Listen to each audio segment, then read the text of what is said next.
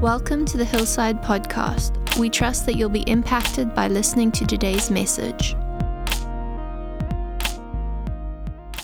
Good. I have a couple of other things to talk about. On the Passion Feast, it was amazing. It was really, really amazing. And particularly those guys who camped. Some chickened out almost from the very beginning.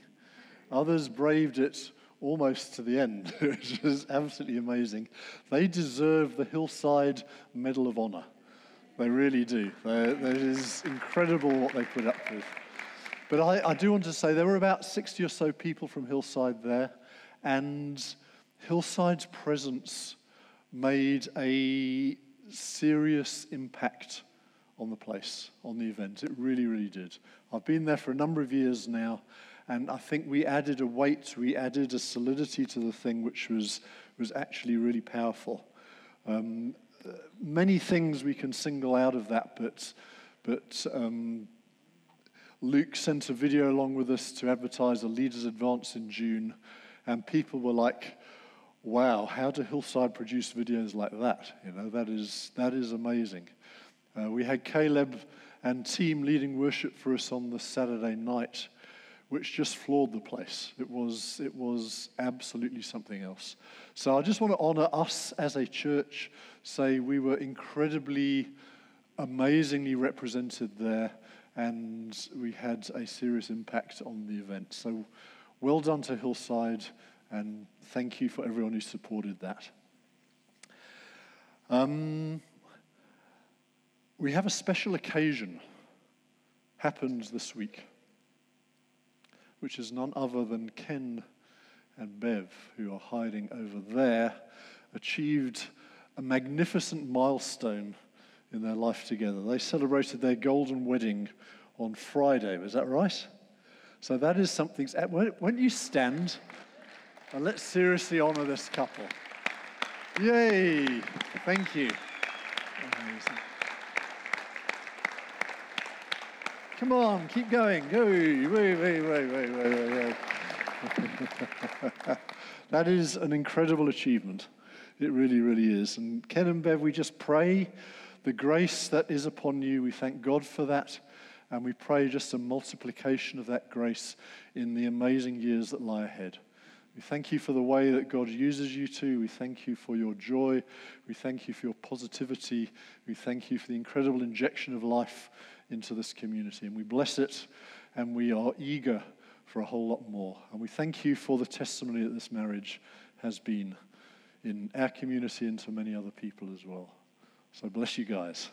It's fantastic. The last thing I need to talk about is this. It is that same old topic of money again. We kind of periodically update you on where things are at because we've been tight financially as a church for quite a season.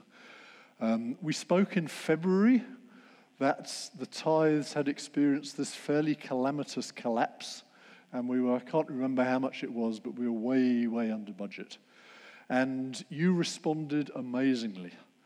And February going into March was absolutely fantastic, and things got right back on course again, and that was truly fantastic.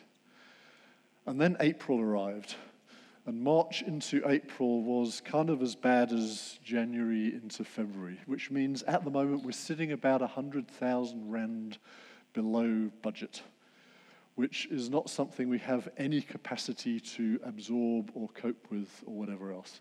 So I simply want to say this, that if for whatever reason you've been distracted, otherwise engaged or whatever, can I appeal to you to get on board as soon as possible just to help us climb out of this current hole, because God is bigger than this and we are bigger than this. We were just chatting in the core team this week. We are the church who in previous years employed people purely to be a blessing to other churches. That is who we were. That was our apostolic heart. We used to give away between 10 and 20% every month just to bless other people. We used to spend something like between 5 and 10% of our income every year just traveling to other churches to bless them. And we are that people. This is our heritage. This is what we are founded in, and this does not define us. It really doesn't. So simply, my appeal to us is, if we can, whatever our own personal faith role in this thing is to step up and say, actually, no, we're gonna take up this slack, and we're gonna climb out of this particular hole. We've climbed out of the last one. We're going to climb out of this one because God is bigger than these things. Is that okay? I don't want this to be a heavy on us, but we are more than this. We really, really are more than this. So bless you. That's all my bits and pieces. It's a bits and pieces kind of day today, but that's good. Sometimes family is like that. Turn with me to Genesis 35. I want to preach a passage that I'm sure I have read it before. I don't recall reading it, and I certainly don't recall ever preaching from it before. But Genesis 35. I want to speak today about who we are and who we are no longer and who we never were. All right, that's my title. Who we are no longer, and who we never were. So Genesis 35, God said to Jacob, "Arise and go up to Bethel and dwell there. Make an altar there to the God who appeared to you when you fled from your brother Esau." So Jacob said to his household and to all who were with him, "Put away the foreign gods that are among you, and purify yourselves and change your garments. Then let us arise and go up to Bethel, so that I may make there an altar to the God who answers me in the day of my distress and has been with me wherever I have gone." So they gave to Jacob all the foreign gods they had and the rings that were in their ears. Jacob hid them under the terebinth tree that was near Shechem. And as they journeyed, a terror from God fell upon the cities that were around them, so that they did not pursue the sons of Jacob. There's just been a fallout between the inhabitants of Shechem and the sons of Jacob, and they've done a dirty on each other. And if you want to read that story's in chapter 34, but that's the context of they didn't pursue the sons of Jacob. And Jacob came to Luz, that is Bethel, which means the house of God, which is in the land of Canaan, he and all the people who were with him. And there he built an altar, and he called the place El Bethel, because there God had revealed himself to him when he fled from his brother. And Deborah, Rebekah's nurse, died, and she was buried under an oak below Bethel. So he called its name Allon Bacuth. God appeared to Jacob again when he came from Paddan Aram and blessed him. And God said to him, "Your name is Jacob, no longer shall your name be called Jacob, but Israel shall be your name." So he called his name Israel. And God said to him, "I am God Almighty. Be fruitful and multiply. A nation and a company of nations shall come from you, and kings shall come from your own body. The land that I gave to Abraham and Isaac, I will give to you. I will give the land to your offspring after you." Then God went up from him in the place where he had spoken with him, and Jacob set up a pillar in the place where he had spoken with him, a pillar of stone. He poured out a drink offering on it and poured oil on it. So Jacob called the name of the place where God had spoken with him Bethel.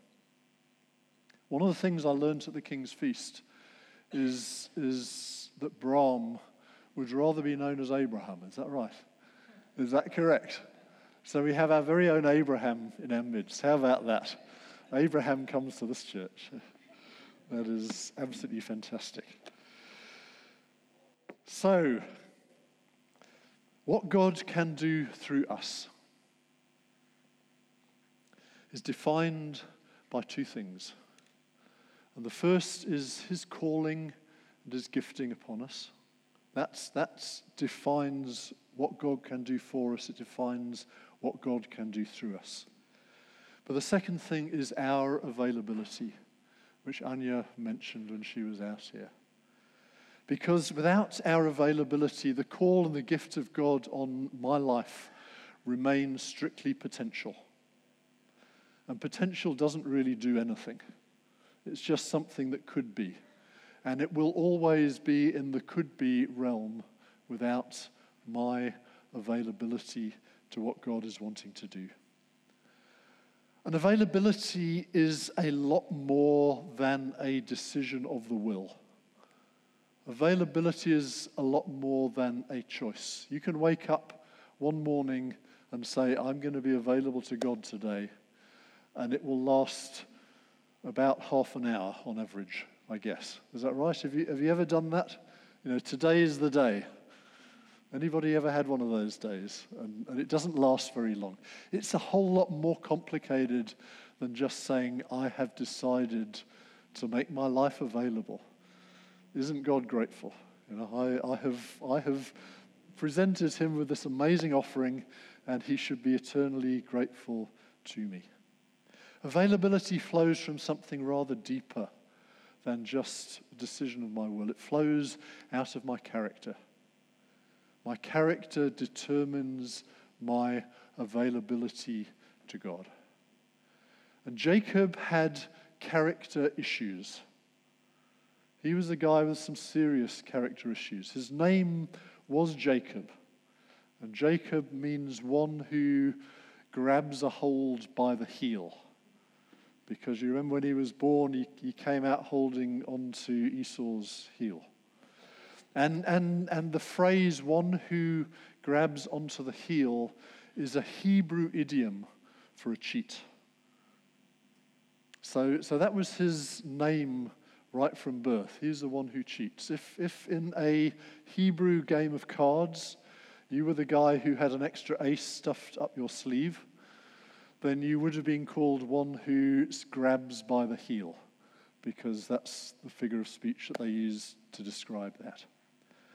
So he had some character issues, and a lot of the story of Jacob, his conflict with Esau and his dealings with Laban and everything else, is the process of God grabbing a hold of his character and dealing with this young man and changing him from being this cheating person who cheated his brother, who cheated Laban, who was cheated by Laban, and he lived in this cheating environment. And God had to deal with his character to bring him to the place where he could reaffirm his covenant with him that a nation and a company of nations shall come from you. Because that was the calling, and he needed Jacob to be available for that calling. But his character disqualified him. I went to a school where they believed that character was formed by a certain amount of emotional abuse, by public shaming, by making you march up and down in military uniforms, by compulsory sport in all weathers, etc., etc. That seemed, they never said it like that, but that seemed to be the theory, that that's how you build character into a young kid, is by doing that kind of stuff for us. I'm not sure whether that really worked or whether it really works.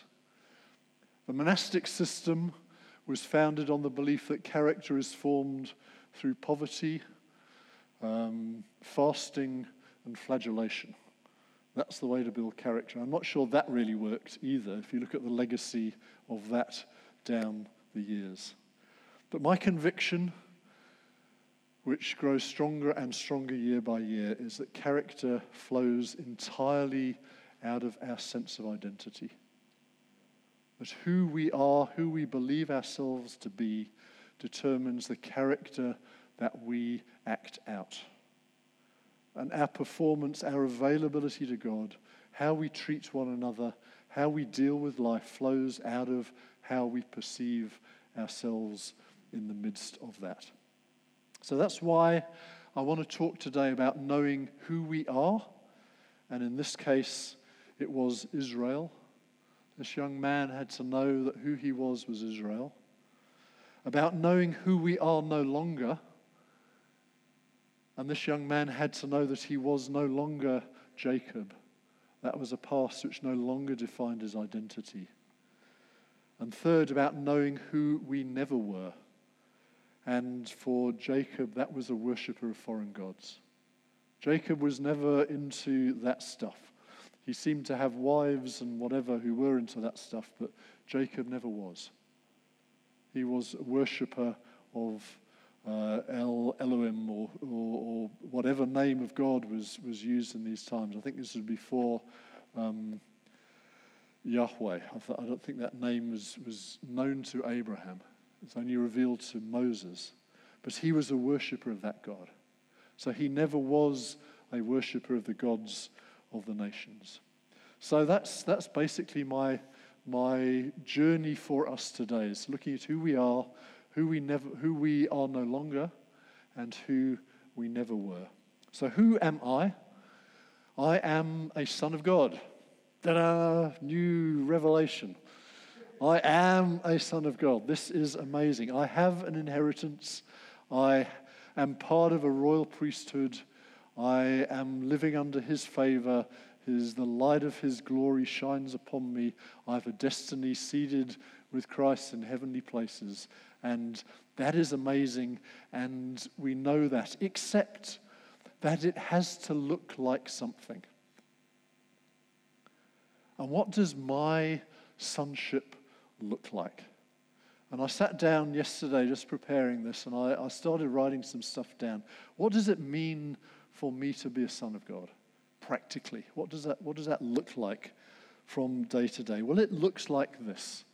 It looks like that I am the guy who went out scared stiff on outreach on the beachfront, found some guy from a township in Stanger who was walking with obviously sore feet, ended up kneeling on the pavement praying for this guy's feet. I'm not sure he was healed, but he was reduced to tears by the experience of an Mlungu on his knees in front of him, fondling his feet. And I think it was tears of overwhelming years of grief and goodness knows what that came flooding out of that guy.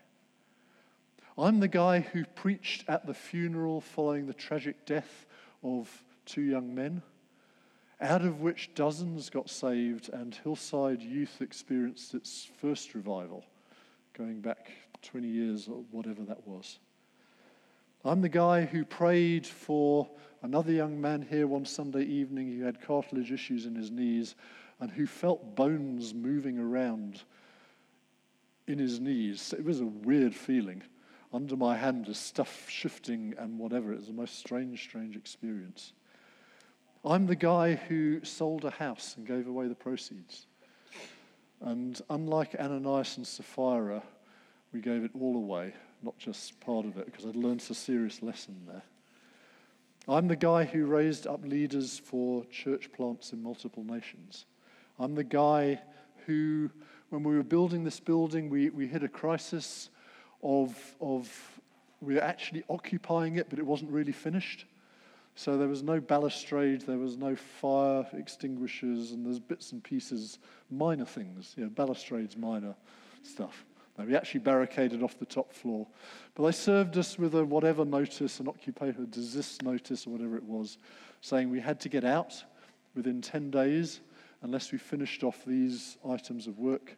And the bill for these items of work came to an amount of money that today would be equivalent to about 500,000 rand. So we had 10 days to complete work, not just to get the money, but to complete work valued at 500,000 rand. And we did it. We got there. It was amazing. In the space of 10 days, we raised and completed, or did enough of that work anyway to satisfy them. I am the guy who swept a young lady off her feet and married her. I'm the guy who raised 3 amazing, seriously powerful daughters. I am the guy who started a healing revival at gym. Everybody in the gym that afternoon got saved. Didn't get saved, they all got healed, sorry. Both of them got healed. It was amazing. But hey, you start somewhere. I am the guy who gets up in the morning with overflowing joy. I am the guy who hears the voice of God with clarity and accuracy. I am the guy who finds life-defining revelation in Scripture. I'm the guy who gets profoundly lost in worship. I am the guy who is overpowered by the presence of the Holy Spirit. I'm the guy who speaks to government ministers. I am the guy who puts marriages back together. Now listen, I'm not boasting because I'm talking to myself and you are merely eavesdropping on my conversation. So I'm not here to impress anyone. Please understand what I'm doing in this. And you can say to me, Richard, is every day like this? And the answer is no ways, nothing like. But my point is simply this, that everywhere your feet shall tread, I will give to you. Every experience that we have lived becomes part of our inheritance. Everything that we have done, every journey we have taken, we have spiritually earned the right to go there again with a freedom and a liberty because it has become something which we have possessed. And my point this morning is simply that this is who I am because this is what I have possessed. My identity is defined not by the average of who I am. On average, I'm this kind of person. And it's definitely not defined by my low points. Imagine that if we defined ourselves by the low points of our life. I want to suggest today that our identity is defined by the best that we are. Is that right? And it's not even limited to that. The best that we are points towards what our true identity is. It points to something that God has yet to unveil and release to us. It's an indication of what is to come. Jesus, bless you. Mothers are amazing. Loaded down with prams and bags and babies. That's amazing. Bless you, mothers. Jesus was the man of sorrows and acquainted with grief. But that was not his identity. That was what he had to walk through. But his identity is the King of Kings, the Lord of Lords, the bridegroom of his bride, the firstborn among many brethren. That is his identity. That is who he is.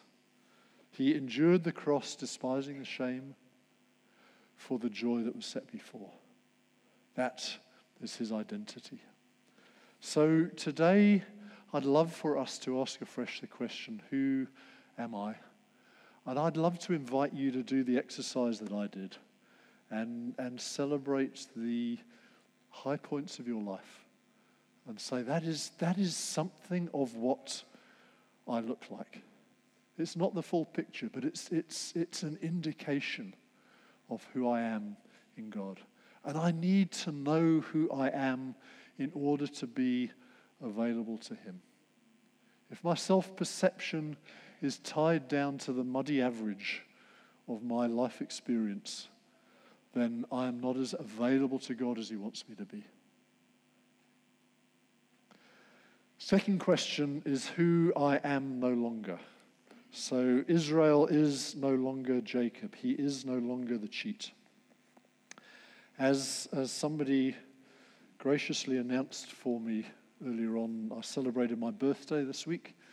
And if you're one of those people who forgot or never knew or anything, peace upon you. I'm terrible at doing that stuff myself.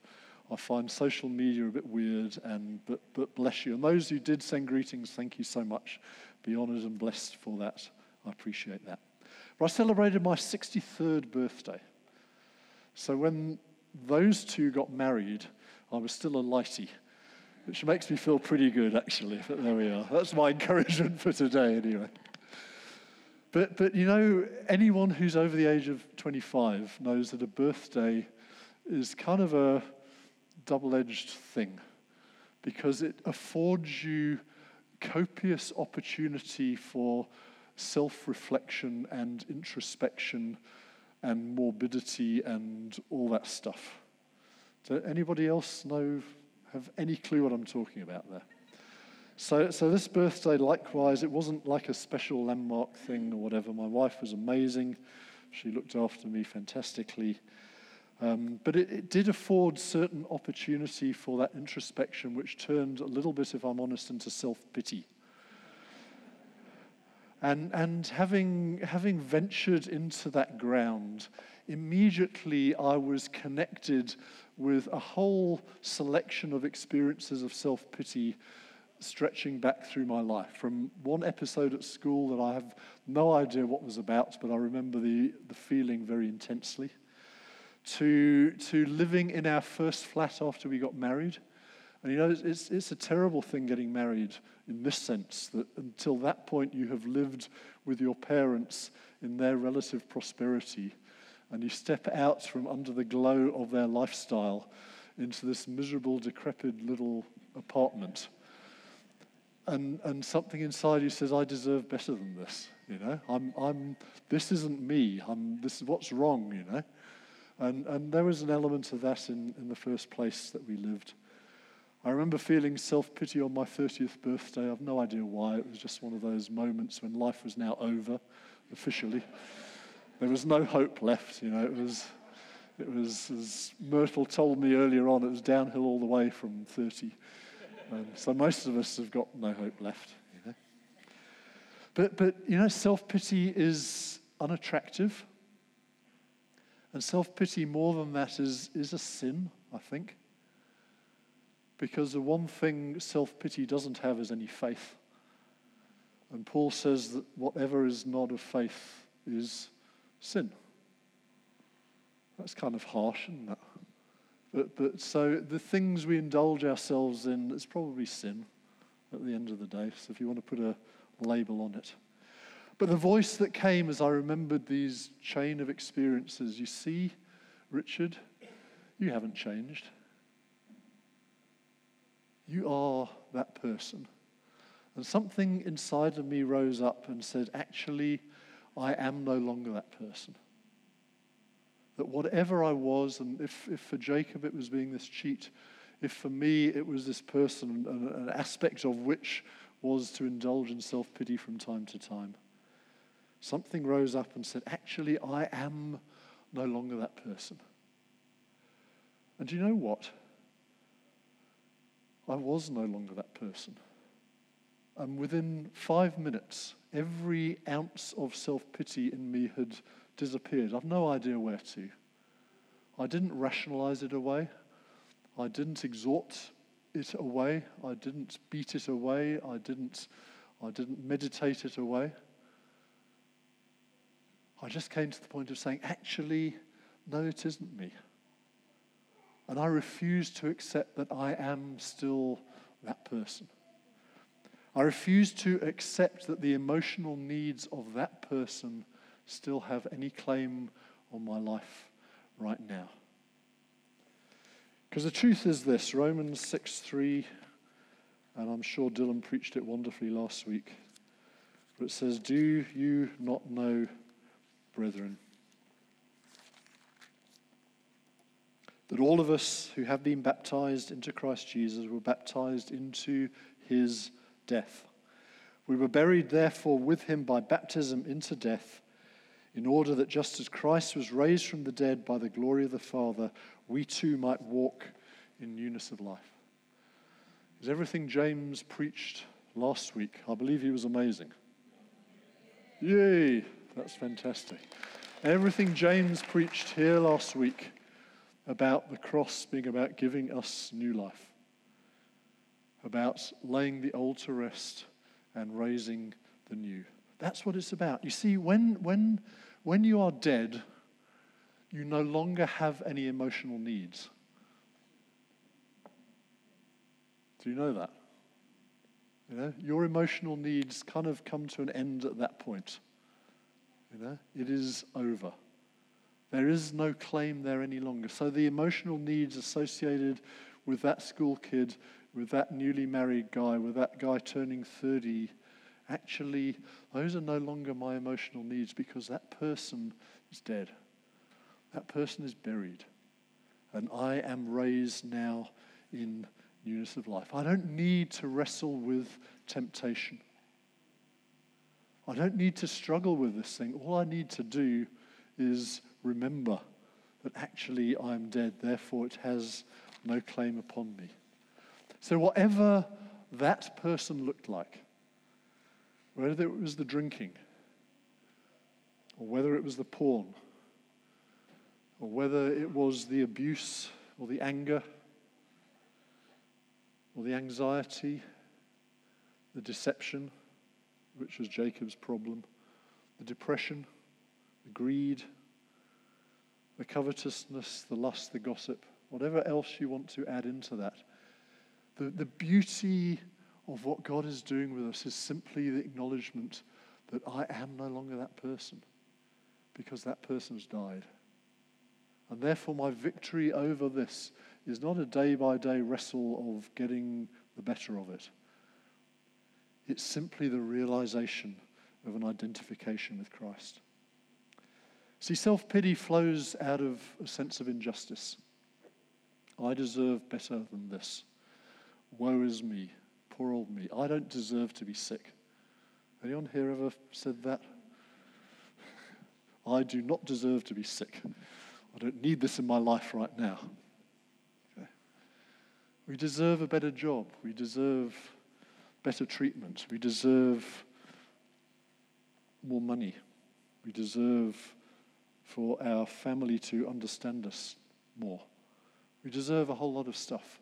And in our self-pity, we want them to change.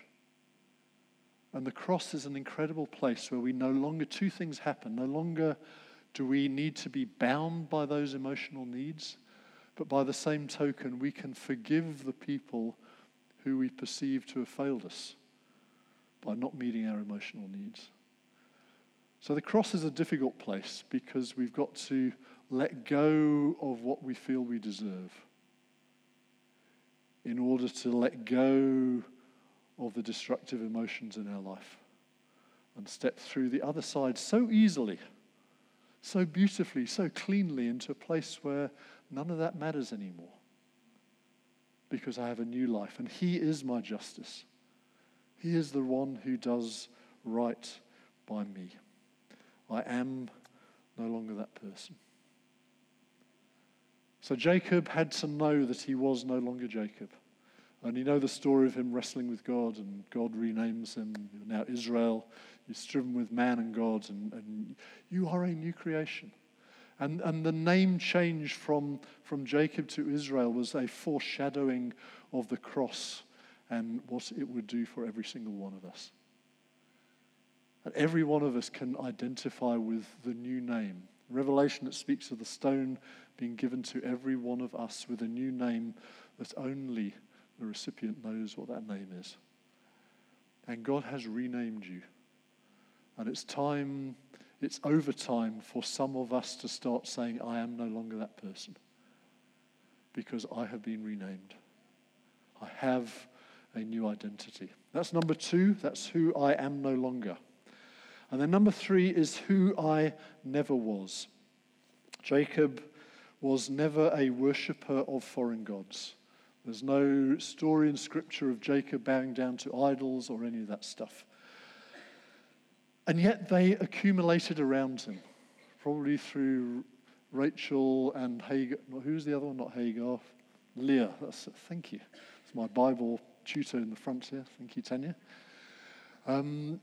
They seemed to accumulate around him. So his household seemed to have this collection of foreign gods that they dragged around with them. And there's a strange story of Rachel on the camel, and she's got them tucked in her bag, and you know all that stuff. But it wasn't Jacob's issue. That wasn't him. That wasn't what he was about. And of course, they were no gods at all, actually. They were bits of wood. But associated with them were deceiving spirits masquerading as deities. Always associated with them. Have you ever experienced fear walking into a room? And I don't mean that you walk into a room and it's full of fear. I mean that you sit in a room and suddenly fear walks in. And it's like, where did that come from? 10 seconds ago, I was at peace. And suddenly fear has arrived. And I'm now experiencing something. This is spiritual. This is not me. And this is the crucial thing. It is not me because it never has been me and is not me now. And what I'm feeling isn't me. And the capacity, the spiritual awareness to be able to say, what's going on here is not about me, is super profound for us. And for us to be available to God, if we take on board every negative emotion, every negative spiritual atmosphere that we encounter, we disqualify ourselves from being available for what God is wanting to do. Because we're sitting under a cloud that is not of our making, but has been given freely to us to sit under. Here's my cloud for you. Would you like to sit under it? Oh, thank you. That's a really interesting cloud. I shall sit there all day. Anybody ever sat under a cloud that somebody else gave to you? Where did that come from? I have no idea. Who brought that in? How do we deal with a spiritual atmosphere? We have to first acknowledge the source. Okay? This is not me. We have to separate it from ourselves and say, I see you, spirit of fear. I discern this atmosphere. And this is this is not just for the freaky spiritual people who see angels and everything. This is for every one of us. We have to do this. We have to be spiritually attuned enough to know when something is happening in our environment that is a spiritual invasion. And there's enough stuff around for that to happen on a very regular basis. Okay? So stuff has just walked into my life here. I recognize the source of this thing. I discern it. I define it. I announce it. And I say, this is not me. This is a spirit of fear that has just walked in. Then number 2, we decline the offer to partner with it. So I see you, fear, but I'm not going to have a conversation with you. I'm not going to engage with you in all the reasons that I should be fearful. I'm not going to go down that road. There's an interesting little verse here where it says they delivered up to Jacob their household idols and their earrings. And the commentators, they don't really know what the significance of the earrings is. But I think for me it symbolically speaks of an ear that is attuned, an ear that is turned to listen. And the taking off of the earrings for me, and forgive me if it's fanciful, it signifies something of an unwillingness to engage with what these things represent. So actually fear, I'm not going to have a conversation with you. I'm not going to go down that road. I'm not going to listen to what you have to say to me, because this is spiritual, what is going on here. And then the third thing they did was they put them away. And it says Jacob buried them under this tree. And it's not our job to send every spiritual being to the pits of hell. And that's not necessarily, God will sort that out. All we've got to do is just put them away. We don't have to find a waterless place to send them to. That's what happens to them is not our job. We just need to know that actually in this environment where I'm ruling on behalf of the kingdom of heaven, actually no, I do not give you permission to do your stuff here. So just leave us. That's 3 really, really simple steps. Number 1, acknowledge. Number 2, refuse to engage. And number 3, to send away. Have you ever been slimed? Bethel taught us that word. I love it. Ever been slimed by someone? You're having quite a cool day and somebody comes and verbally vomits over you. You ever had that experience and you walk away stinking? And you think, oh my goodness me, what just happened here? I see you, shame. And I refuse to partner with you. I'm not going to own this shame that has been vomited all over me. I'm not going to own that. I refuse to have a conversation with you about whether they were right or wrong. I'm not going to enter into that. Not now. So you can just go from here. And the alternative is I can walk around all day smelling of somebody else's vomit, which is not cool and probably doesn't release me into the purposes of God. All right, because we're supposed to be an odor, a fragrance of heaven to those who are being saved. You wake up in the morning and there is this heaviness. And it's nothing to do with what you drank the night before either. But there's just this spiritual heaviness in the place. And what is this about? This is not my normal. I am Richard, who wakes up full of joy. So this actually is not my normal. So I do not embrace this. Here's my opportunity to have a bad day. It's being offered to me. Do I want to accept it or not? Actually, no, I choose not to accept this because this is not who I am, and it's actually not who I've ever been. So I decline to partner with you. Thank you very much. Spirit of depression, or whatever this thing is. Thank you for the offer, but no, I'm not going to engage with you, and you can just leave the space and leave me alone. I decline your offer. It's not about you. That is so, so important. This is not about me. And we internalize so much stuff that we shouldn't. And we make it our problem to sort out when it was never our problem in the first place. Does that make sense? Actually, just go. Just leave me alone. You will be amazed if you start doing this, how many issues resolve themselves so quickly. You think, wow, I don't have to spend a week analyzing that and sorting it out and working it out and self-examining. I can just move on because it's not about me. It was never my problem. So we need to rule over atmospheres that have nothing to do with us. Because if we don't, they will rule over us. And when we allow atmospheres to rule over us, then we make ourselves unavailable for what God wants to do with us. That's what I wanted to say today.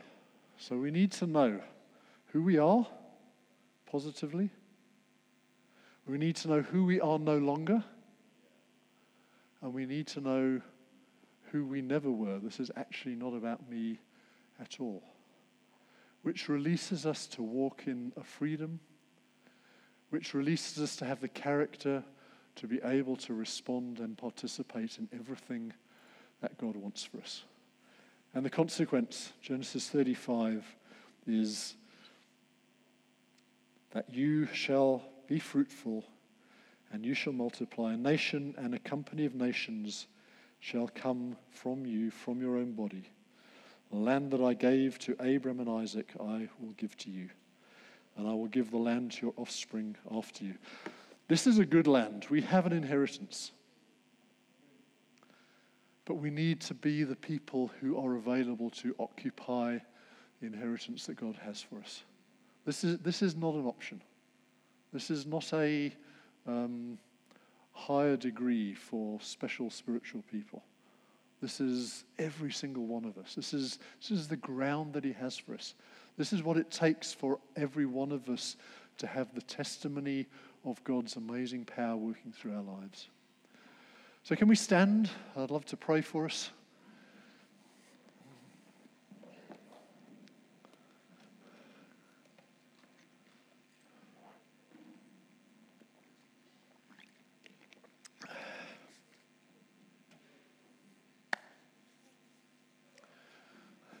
As I watched you guys coming in this morning, it was like the Spirit was saying to me, there's another temple of my presence just walked in.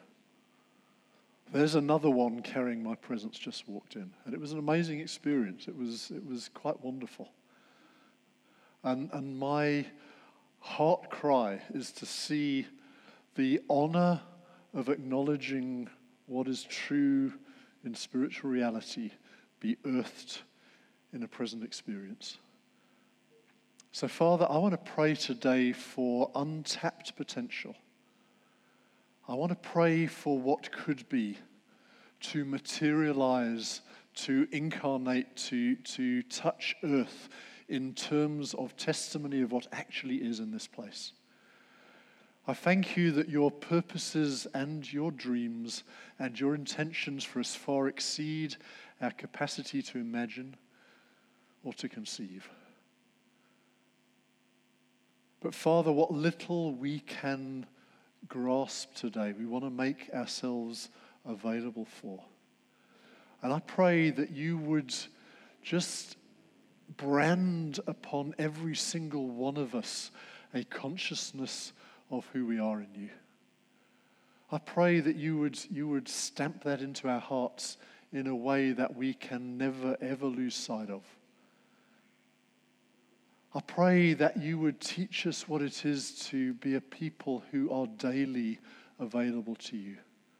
Not just as a kind of New Year's resolution, but Lord, as a people who have geared their lives, who have focused themselves to live in that manner that we are available to you. I pray you would stir us today. We pray for a breaking off of every claim of the past upon us, everything that the enemy would tell us we still are. Lord, today we break that. We thank you just for this word on shame. We break the power of the claim of shame on people's lives. We thank you for that testimony. We thank you we're free from that. We break the power of besetting sin in Jesus' name because it has been dealt with at the cross. And we say we are no longer those people. We break that in Jesus' name. And Lord God, I pray that you would teach us to recognize the atmospheres in which we move and to begin to be able to laugh at them, to see the ridiculousness of the trips that the devil would try and lay upon us. Lord, would you deliver us from the naivety of embracing everything that comes along? Would you deliver us from that? Would you set us free to be people who rule and reign in this life as you have called us to? Lord, would you unlock potential, I pray, for the sake of your kingdom in Jesus' amazing name.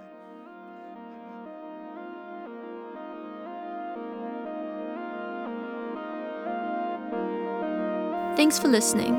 We'd love to hear your story if you've been encouraged by this episode. You can connect with us on Facebook or leave a review on our podcast.